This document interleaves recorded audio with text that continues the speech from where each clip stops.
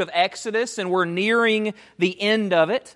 The next 4 or 5 weeks, we will be covering this golden calf story that will start today, and what happens in its aftermath.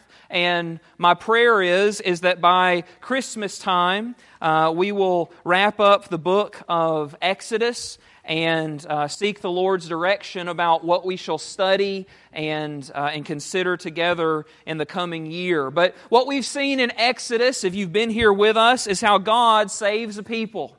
How He sustains them in the wilderness, how He enters into a covenant with them at Sinai, how He ratifies that covenant with blood. And then in Exodus chapter 25, Moses goes back up to the top of the mountain. And while up on top of the mountain, God gives Moses instructions for how to worship God. He gives Moses instructions for how a holy God can dwell amidst an unholy people like Israel. He gives them instructions about a moving tent called a tabernacle that God will dwell in. About the priesthood, those who will oversee the sacrifices and worship for the people of Israel. And while Moses is up on top of the mountain getting God's instructions for worship, he leaves his brother Aaron down at the bottom of the mountain in charge. And Moses has been gone for about 40 days at this point, and our text tells us what happens when Moses is away. Let's read Exodus 32. When the people saw that Moses delayed to come down from the mountain, the people gathered themselves together to Aaron and said to him, "Up, make us gods who shall go before us. As for this Moses, the man who brought us up out of the land of Egypt, we do not know what has become of him." So Aaron said to them, "Take off the rings of gold that are in the ears of your wives, your sons, and your daughters, and bring them to me." So all the people took off the rings of gold that were in their ears and brought them to Aaron. And he received the gold from their hand and fashioned it with a graving tool and made a golden calf. And they said, "These are your gods, O Israel, who brought you up out of the land of Egypt." When Aaron saw this, he built an altar before it, and Aaron made a proclamation and said, "Tomorrow shall be a feast to the Lord." And they rose up early the next day and offered burnt offerings and brought peace offerings, and the people sat down to eat and drink and rose up to play. And the Lord said to Moses, "Go down, for your people, whom you have brought up out of the land of Egypt, have corrupted themselves. They have turned aside quickly out of the way that I commanded them.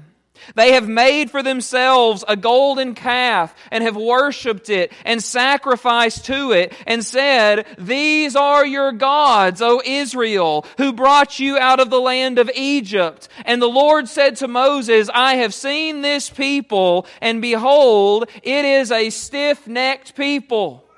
Now therefore, let me alone, that my wrath may burn hot against them, and I may consume them, in order that I may make a great nation of you.' But Moses implored the Lord his God and said, 'O Lord, why does your wrath burn hot against your people, whom you've brought out of the land of Egypt with great power and with a mighty hand? Why should the Egyptians say, with evil intent he brought them out, to kill them in the mountains and consume them from the face of the earth? Turn from your burning anger and relent from this disaster against your people. Remember Abraham, Isaac, and Israel, your servants, to whom you swore by your own self and said to them, I will multiply your offspring as the stars of heaven, and all this land I have promised I will give to your offspring, and they will inherit it forever.' And the Lord relented from the disaster that he had spoken of bringing on his people." This is a story many of us are familiar with. It's possibly the most famous story of the Israelites rebelling against God and breaking their covenant. It's literally just weeks after they had ratified the covenant and agreed to keep the laws that God had given them in Exodus 24. And it's famous because it shows us something that we've already seen in the wilderness between Egypt and Sinai. That the people of Israel have a good God that has saved them, but they still have hearts that are far from God. So they are quick to grumble against God, be impatient with God, and break God's laws. In short, they are a people who are willing to compromise God's standards and God's laws if they think it will help them to get what they want. And what I want to do this morning with this familiar story is point out three truths that I think it's important for us to see and beneficial for us to reflect on. The first being this. We see in our text that Israel is a compromised people. Israel is a compromised people. Listen, they don't like waiting on God. After 40 days, they decide enough is enough. They want a new leader. They have plans for their life. They're ready to get moving. And part of those plans is not waiting on some prophet up on a mountain to get worship rules. They are ready to get moving now. So they go to Aaron, the man left in charge, the associate pastor, if you will, and they say, let us make gods. We need you to make some gods to lead us. And without hesitation, Aaron gets busy and fashions a golden calf out of the gold that he collects, gold that was given to Israel from God to be used to build the tabernacle so that God could dwell with His people. And then the people declare, these are our gods who brought us out of Egypt. Notice a few truths about Israel. First, they're impatient. They're impatient. They want a God who will win them victory. They want a God who will meet their needs, but they do not want a God that they have to wait on. Like a coach in the SEC, when you get hired, you are given a timetable to turn things around, or we will find someone who will. That is how Israel treats the God of the universe, Yahweh, the Lord of Israel, who saved them from their bondage. But friends, we need to be reminded that God is in the heavens and He does as He pleases. He is the sovereign Lord of all. He does what He wants, when He wants. And His timing and His plan is better than ours. It is, in fact, perfect. But this is what we do. We forget that impatience is sin. We are quick to point out sin in other people's lives. We are quick to notice moral failure and compromise in other people's lives. We're quick to notice when they use their tongues to harm others or say words they shouldn't. When they do things on the weekends and late at night that they shouldn't do. When they're sexually immoral. We're quick to point those things out. But impatience has become a respectable sin among God's people today. One that they say, well, everyone's impatient. Friends, impatience is not just a character flaw. It is sin against God. 1 Corinthians 13, love is what? Love is patient. Love is kind. Galatians 5, the fruits of the Spirit. The fruit of the Spirit is love, joy, peace, patience. How quick are we to point out someone else's sin, someone else's lack of self-control, someone else's lack of commitment to the church, someone else's spiritual immaturity when our life is marked by being quick to anger and slow to being patient? Christians are not supposed to be people that are always short with others. Christians are not supposed to be quick to anger. Christians are not supposed to live their life insisting on their own way, acting as if their time is more valuable than others' time. Christians are not supposed to act rashly and not wait on God's timing and just give up on what God is doing because it's not happening quickly enough. This happens in all of our lives. It happens in our relationships with others, in circumstances in our life. It even can happen in ministry.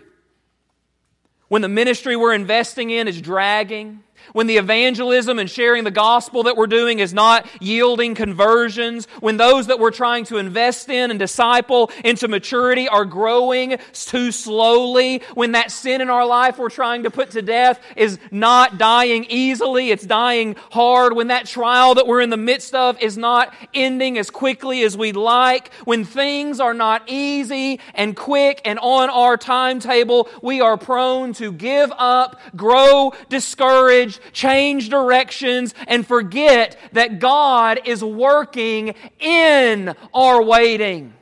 He's not just going to work after our waiting. He's not just going to accomplish His plans after this is over, this waiting. Instead, He is working in our waiting for our good, for our godliness, for our holiness, for our faith, to teach us to depend on and trust in Him, and to remind us day after day that He is God and we are not. God cannot be put on timetables because He is God and we are not. Impatience is sin. And it's sin that for Israel leads them to the second truth we see about them, that they're not just impatient, but they're also idolaters. They pretend to make a god. They break the first two commandments that God had given on Mount Sinai. Don't have any other gods before me. Don't make any graven images. Their impatience with God leads them to idolatry. But listen to this. Their idolatry also is what led them to impatience in the first place. Let me explain. An idol is not just an image that you bow down to and worship, but instead an idol is any sort of God replacement in your life. Anything that you give your worship and your allegiance and your trust to other than God. You can commit idolatry by simply giving your allegiance and worship to anything other than God, even if you never get on your knees and bow down to a golden calf like Israel did. What Israel worshipped more than anything was not God. It was health, wealth, peace, comfort, and control. Those are the things that they lived for. Those are the things that they believed, if I have this, this will give me joy. This will give me peace. This will give me happiness. This will make my life worth living. This is what I want for my future. I need those things, and I'm willing to do whatever it takes to get those things. God wasn't their God. These idols were their true God. And they were willing to obey and follow God as long as He was giving them the goods. As long as He was providing them what they really wanted. As long as their life was marked by health and wealth and peace and comfort, and they could be in control of their own lives, then God is on high. Amen. Let's sing praises to Him. But when the journey was slow, when the journey was marked by trials, then they would quickly go looking elsewhere, looking for another god to help them get what they were really after, looking for another god to feed their idols. There were idols in Israel's heart, and those idols in their heart not being fed, not being satisfied, is what led them to impatience with God's timing. And their impatience with God's timing led them to create a physical image, a golden calf to bow down and worship. This golden calf was not a new idea. They didn't just think this up. Instead, for centuries, as slaves in Egypt, the people of Israel had watched the Egyptians worship the bovine family. They represented strength and power. And that's what they wanted, was a God who was strong and powerful enough to make their life look like Egypt's life did, being rich and prosperous and powerful.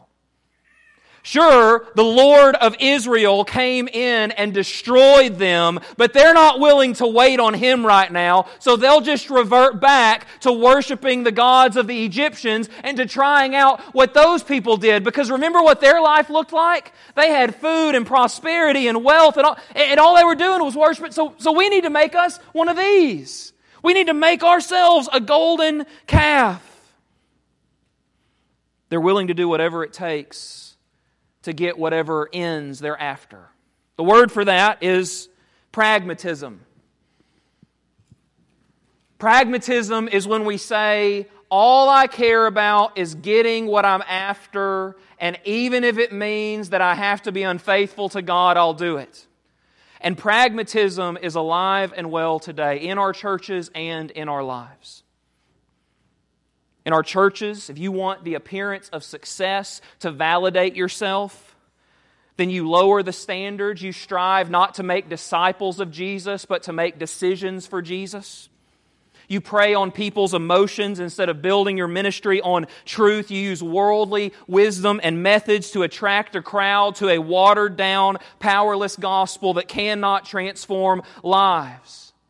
Outside of the church, when pragmatism is the king, we will buck against God's standards and rules and laws for how we ought to live in order to get what we want. We will let the bottom line justify whatever sinful actions and practices we choose to commit.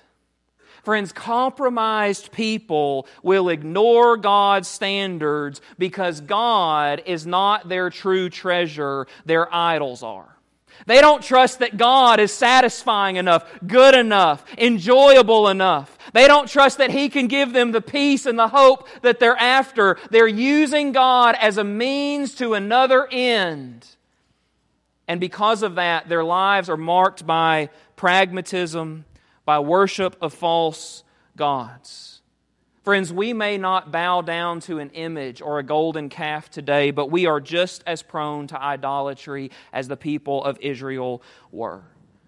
Our hearts must be changed and our idols must be destroyed, or we too will be a compromised people. But there's more that we see here. We don't just see in our text that Israel is a compromised people. We secondly see that Aaron is a compromised leader. Aaron is a compromised leader. Just think about Aaron and what we know about him so far in the book of Exodus. He was Moses' brother, who God sent out to Moses.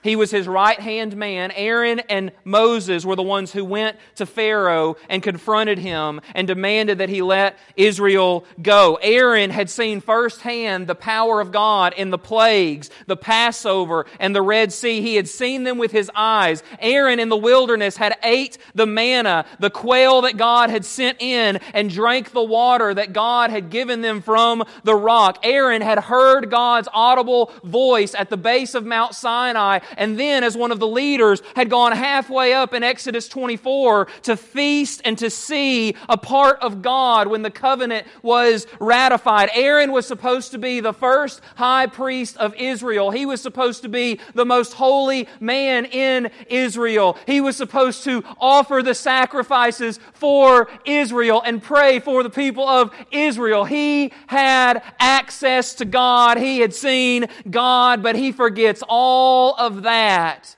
when some grumbling Israelites come complaining about how things are going. Instead of obeying and fearing God, Aaron obeys and fears man. And that's the first truth that we see here about a compromised leader. Compromised leaders love man's applause more than God. They love the applause of man. Listen to me. If you would rather be liked than be faithful, then you cannot be a leader of God's people. If you would rather be liked than be faithful, you cannot be a leader of God's people, because God's ways are not often popular or easy. And shepherds are called to lead, nurture, and protect, not follow and coddle the sheep. I'm not just talking about pastors. I'm talking about if you want to be a leader in the kingdom of God. Biblical leaders must have convictions and must be willing to obey God no matter what it means, no matter how it affects their poll numbers. They must follow their conscience even if that means that they stand alone. And Aaron fails.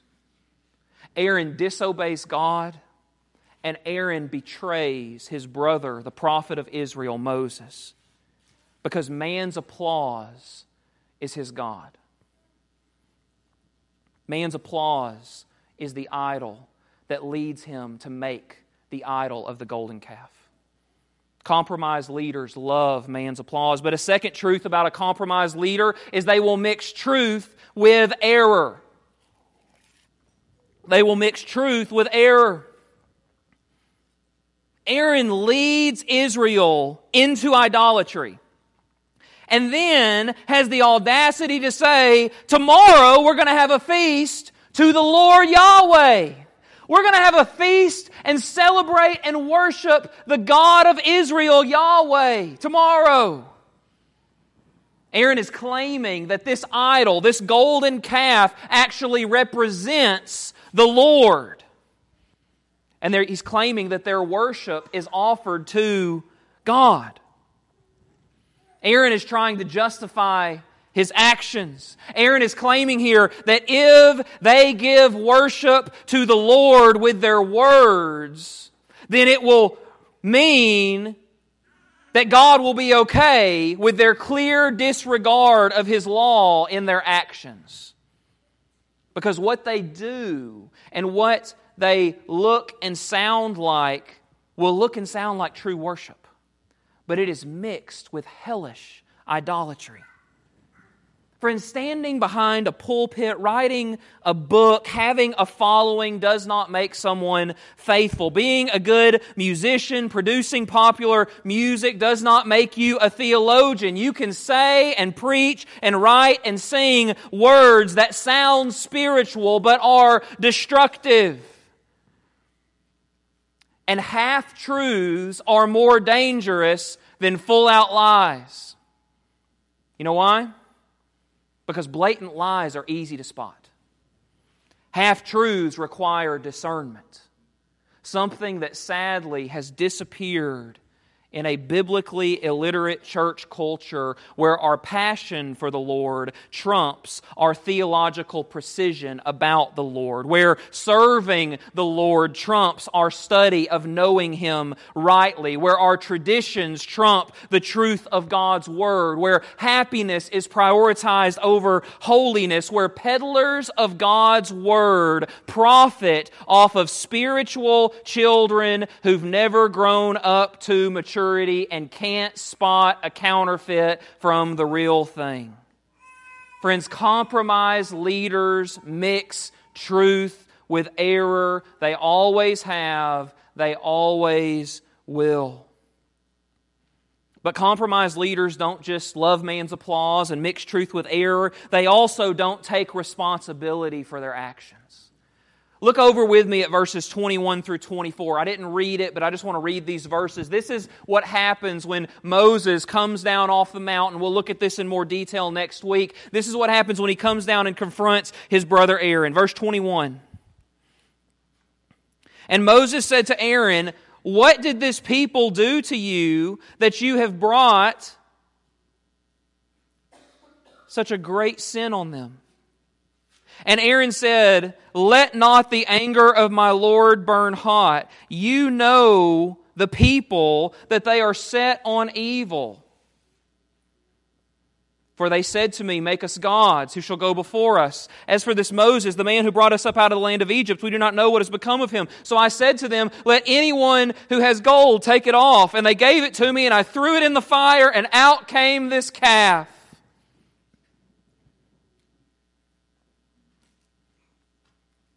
Aaron's response, when held accountable for mixing truth with error and loving man's applause more than God, is to point the finger at the people.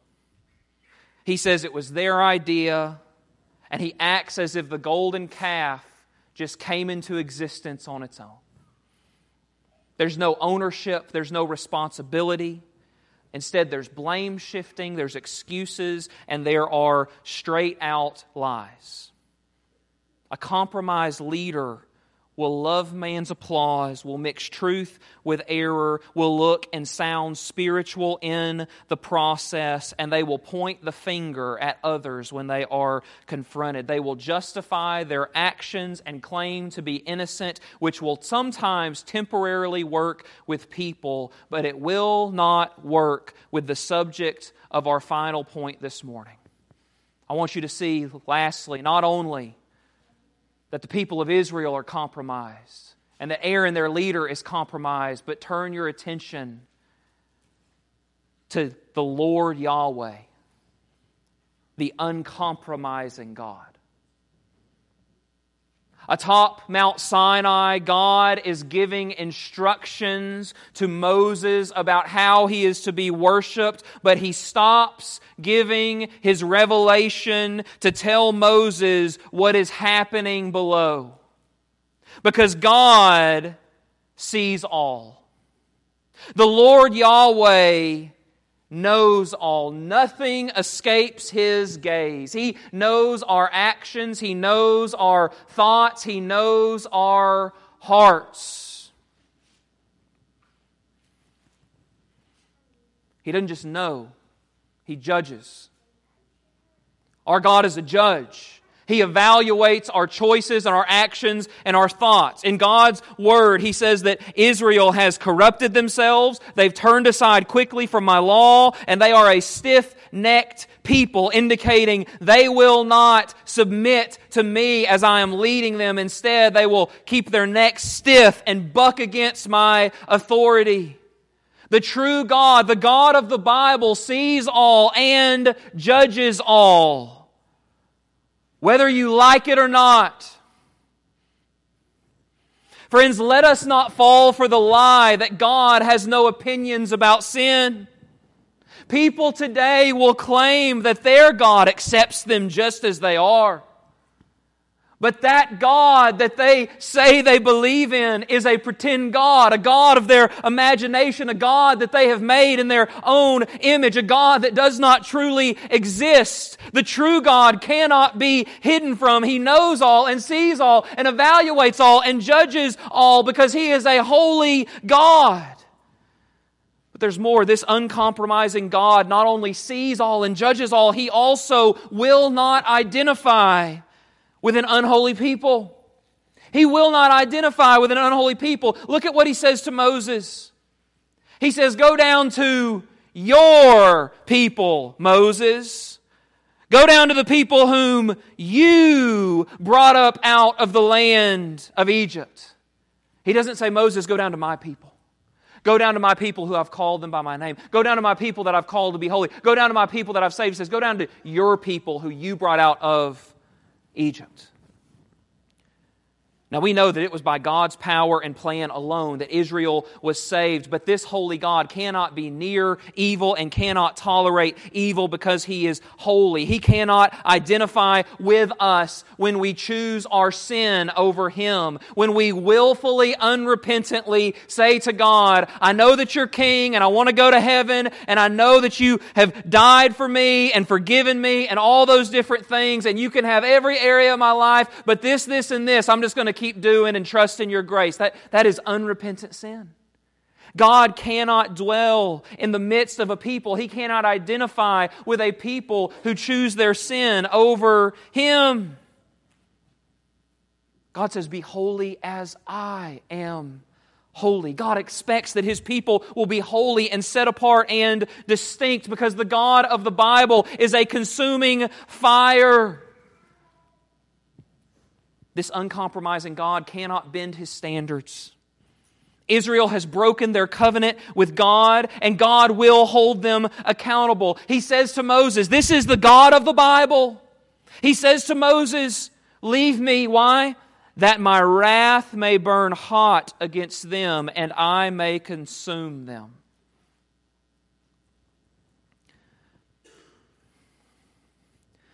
For God to be good, for God to be righteous, for God to be just, for Him to be worthy of our worship, He must stand opposed to and punish evil.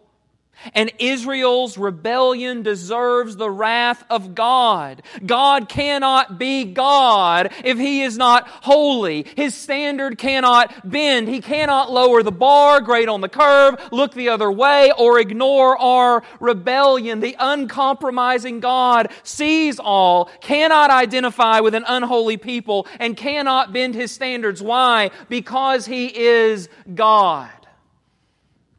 He is God. Israel is a compromised people. Aaron is a compromised leader. And the Lord Yahweh is an uncompromising God. As sinners today who can identify with imperfect Israel and its leaders, God's holiness should cause us to tremble. God's holiness should cause us to fear. You can ignore it if you want. You can pretend like the God of the Bible is not as mean as He used to be. But the God of the Bible is not mean. He is righteous. He is holy. And the plight of the people of Israel in their sin and the judgment that they deserve resonates with us today because their plight and sin is ours. And the judgment they deserve is the same that we do. The all-seeing, all-knowing, righteous, and holy God of the universe stands against our idols. He stands against our disobedience. He stands against our lack of faith.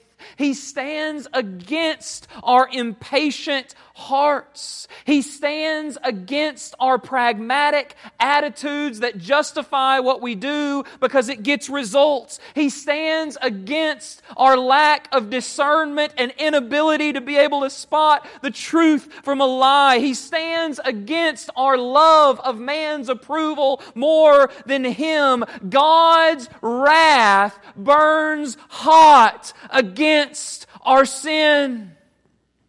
We don't like to think about God in that way, but there is no other God. There is no other God than the God of the Bible. But notice Moses' words. As a mediator for the people of Israel, Moses immediately begins to beg for God to show mercy and grace. And notice how he does it. Notice what he doesn't say. Moses doesn't say, "Oh Lord God who has saved us, please give Israel another chance. They deserve it. Everyone makes mistakes, God. I know idol worship isn't best, but it's not that big of a deal. Come on, God. It was just a little sin. Give them some grace. Show them extra chances." That's not what Moses says. He doesn't beg for God to show mercy based on Israel's goodness, based on Israel deserving a second chance, because Moses knows they don't deserve a second chance. Moses was there. Moses knows the covenant. Moses knows what God said would happen to the people of Israel if they broke the covenant. Moses knows and believes wholeheartedly that the people of God who have rebelled against Him and broke His covenant deserve to face the judgment of God. So he doesn't say it's not a big deal. Sin's not a big deal. Let's minimize it. Give them an extra chance. Be a gracious God. That's not what he says. Instead, he begs for God to show mercy based on God's righteousness and His reputation and His glory and His character. He says, God, remember your promises. Remember your promises to Abraham and Isaac and Jacob. Remember the promises you gave them to bring them into land and make them a great people and to bless the world and the nations through them. God, if you destroy these people now, even though they deserve it, if you give them what they deserve right out here in the wilderness, then the people of Egypt and the people of the nations will say, look at that God. He acted like He was saving them, but then He just destroyed them. He said, God, not for their sake, but for your name's sake, for your glory, for your reputation, show mercy. Show mercy. And because God is faithful, and because He always keeps His promises, and because He deserves all glory, God relents and does not destroy Israel in Exodus 32. There are consequences, and we'll see those consequences in the coming weeks. But for now, God will delay His judgment because God is a promise keeper, and because the people's mediator went to God and begged for mercy. But there's another reason that God delays His judgment and relents from totally annihilating Israel. The other reason is this. Because the all-knowing God knows that a day still looms long off in the future where His justice and His holiness and His righteousness will be fully upheld. Because one day a faithful Israelite, a descendant of this rebellious people at the bottom of Sinai that are worshiping the golden calf, one day a descendant will come who will keep God's law perfectly. And He will come and He will be an even greater mediator for God's people than Moses could have ever been. God relents from giving Israel what they deserve in Exodus 32 because the all-seeing, all-knowing God knows that Gethsemane and Calvary are coming. He knows that the greater mediator, Jesus Christ, will one day come, fulfill the law, and atop Gethsemane will cry out, "Let the cup of your wrath pass." He will cry out for God's wrath to be turned away, just like Moses does in Exodus 32. But Jesus, the greater mediator, will do something different. He will not beg for God to show mercy just with His words, but He will instead bear the judgment and wrath of God for the people's sin in their place on the cross at Calvary. Jesus goes to Calvary, bears the full force of God's consuming wrath against our sin, and because of Him, an unholy people can be counted holy and righteous. Because of Him, God can identify with an imperfect but redeemed people. Because of Jesus, we are empowered by faith to trust in God's timing and walk our lives trusting Him instead of living impatient with Him and others. Because of Jesus, we can put our idols to death and enjoy the true treasure of God. Because of Jesus, we can be leaders who follow God instead of living for man's applause. Because of Jesus, we can have renewed, discerning, God-besotted minds who know the truth from error. Because of Jesus, we can be faithful instead of falling for the lies of pragmatism. Jesus offers to us forgiveness and redemption and transformation and empowerment and a future and an inheritance. He saves us. He sustains us. He will keep us. He is the treasure. Hallelujah. It's all about Jesus. That is the gospel, the message of the gospel of Jesus that we pray and we preach and we sing week after week in Sunday school and Awana and youth and in our service is the message of how a compromised people who are sinful like us can dwell with an uncompromisingly holy and righteous God because of the marvelous, infinite love our Savior has shown by bearing God's wrath in our place. Condemned, He stood. It's all about Jesus. It's all about Jesus. So if you're here this morning and you don't know Him, then your need today is salvation. Your need today is surrender. Your need today is repentance and faith. Jesus calls. Come to me, all who are weary and heavy laden, and I will give you rest. He will give you forgiveness. He will justify you before the throne of God. He will empower you to say no to your sin. He will give you a new and better mission and purpose for your life. He will keep you to the end through the ups and downs, the mountains and the valleys. He is faithful, but you must repent and believe. You must bow the knee, not to a golden calf, but to the Savior who died for your sins. And if you're here and you know Him this morning, then I pray that you will join me in committing yourself by God's help to being faithful and uncompromising, to being holy, and to trusting God's timing. I pray that you'll join me in the walk of holiness by God's help. Whatever your need is this morning, whether it's to be saved, whether it's for God to continue to sanctify you, whether it's to come to the altar or stay where you are or stand or sit or pray or whatever it might be, whatever your need is, if the Spirit is speaking to you this morning about you and God and Jesus and what He's calling you to do, then I pray that you will be sensitive to His Spirit and follow His lead, because He is worthy of our praise. He is worthy of our attention and our affection, because He is Savior and He is God. Let us bow the knee to King Jesus, our Savior and Lord, as we close today. Let's pray. Father God, I thank You for Your Word. I thank You for Your grace. God, I pray that You will so work in us, Lord, that we are saved and changed by the gospel. God, there are people here who know You and who need to renew and recommit giving their lives to You. There are people here who are living in sin and need to repent. There are people here in the midst of hardship and trial that are right on the edge of giving up. They're right on the edge of going after something else that they think will work.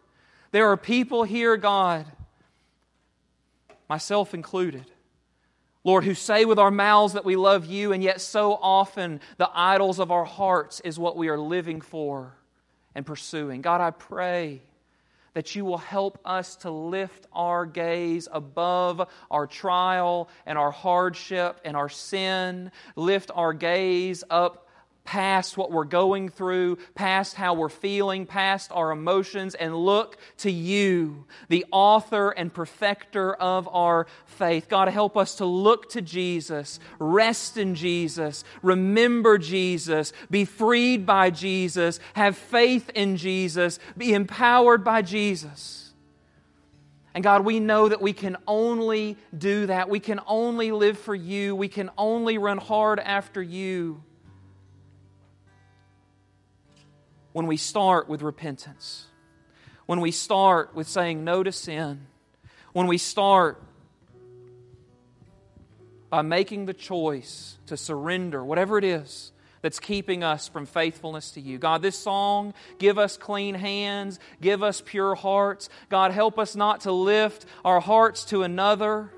God, that's our prayer. As we close, we pray, Lord, that this won't just be words, this won't just be the next thing before we finish the service, but God, that You will make this a moment to meet with You and to cry these things out to You. We ask these things in Jesus' name. Amen.